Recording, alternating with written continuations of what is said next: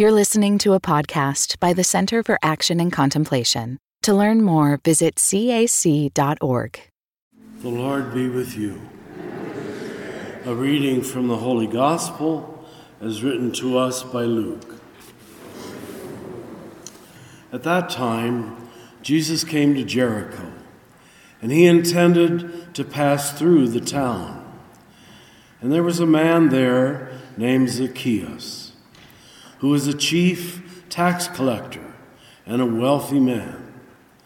He was seeking to see who Jesus was, but he could not see him because of the crowd, for he was very short.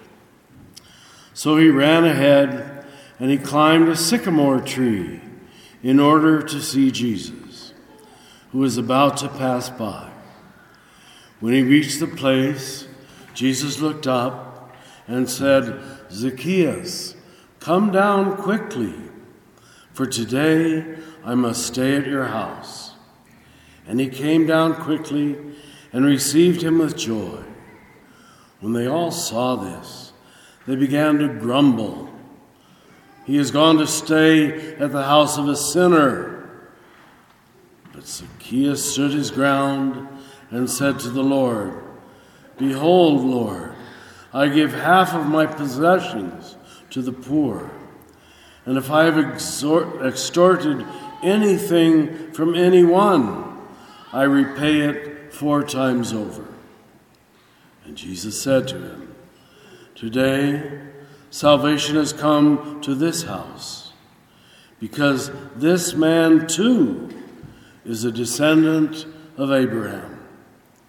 The human one has come to seek and to save what was lost." This is good news from the Lord.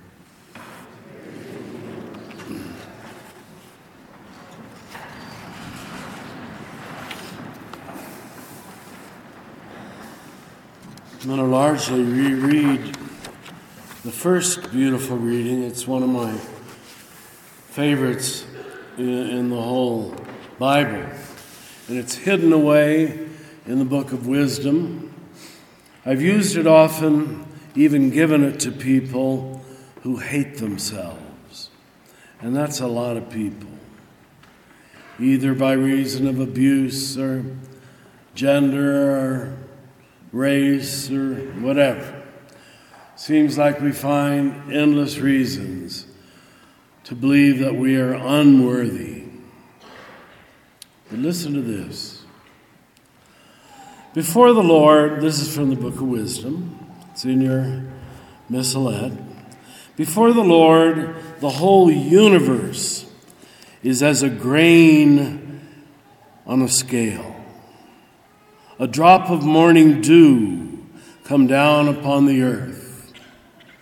And nations think they're so powerful. The Bible says nations are just a grain of sand. They're all going to pass away. But you, Lord, you have mercy on all of them, because you can do all things. You overlook people's sins that they may turn around. You love all things that exist. You loathe nothing that you have made. For had you hated it, you would not have created it. And how could a thing remain unless you willed it to exist? Or be preserved had it not been called forth by you? It seems to be a universal assertion, no exceptions. If it exists, God chose it to exist. Even bad people, so-called. You spare all things because all things are yours. O Lord, lover of life, your imperishable spirit is in everything. It doesn't say in some things, it says everything. Don't try to make any exceptions. The black people don't have it. The gay people don't have it. The poor people don't have it. The handicapped people don't have it. We all have the imperishable Spirit of God. You must not make an exception. You rebuke us little by little. You warn us, and you remind us of our sins, that we may abandon our wickedness and believe in you, O Lord. So the little trials of our life are not punishments. They're trials to wake us up. So with that as the message, let's reread a little of the gospel. This is a favorite for many people. It's called the gospel for short people like me. And the short guy is named Zacchaeus. Now the stage is set as someone who is unworthy, that we should not like, that we would mistrust. He was a chief tax collector. That means he's an oppressor of the Jewish people and a non-Jew. And he was a wealthy man. Can you make any connection there? Of course. How did he get wealthy? By overtaxing people. When he came climbing down the tree, he was earnest, sincere, it seems. He ran ahead, climbed the sycamore tree in order to see Jesus. And when he reached the place, Jesus looked up. And he said, Zacchaeus, come down quickly, for today I must stay at your house. And he came down quickly and received him with joy. Now when the people saw this, they began to grumble. So we have Jesus, clearly by his own invitation, eating at the house of a so-called sinner. Can you make any parallels to today? We're going to have a meal in a few minutes.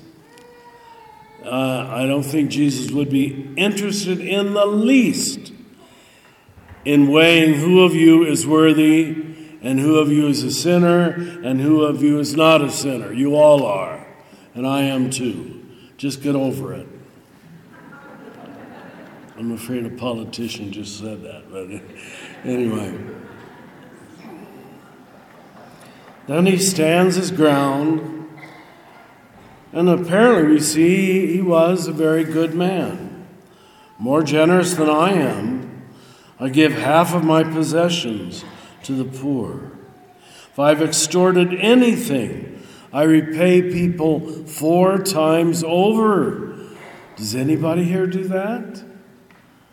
So first of all, he looks like a bad guy. By the end of the story, he's a good guy. We know he's a Gentile like us. That means not a Jew, an outsider. And Jesus invites himself for dinner and says, today salvation has come to this house. This man too, is a descendant of Abraham. Now it's very clear who the descendants of Abraham are, the Jews. He's just included an outsider in the group. And then gives his closing line to show what he's all about. I didn't come for the nice guys. I didn't come for the perfect people. You know why? Because there aren't any. The human one came to save what was lost. So it seems to me we'd be much more alive and awake and aware and if we admitted that we were lost, that we don't get it, that we haven't been right, that we've made mistakes. That leaves the soul wide open to receive mercy and grace. And that's exactly what the first reading said. That this is what God is about. He shows equal favor to all, and all of our making of distinctions, deciding some are up and some are down, some are good and some are bad, are all by our own selfish criteria. Let's just rest inside of an infinite love that even we cannot comprehend and cannot receive. When we've received it totally, then perhaps we're in a position to tell other people who has it and who doesn't. And you'll see that even the worst of people still have one part of their life where they're loving. At least that's been my experience. And the best of people still have one part of their life where they're quite selfish, like me. We're all in this together, brothers and sisters.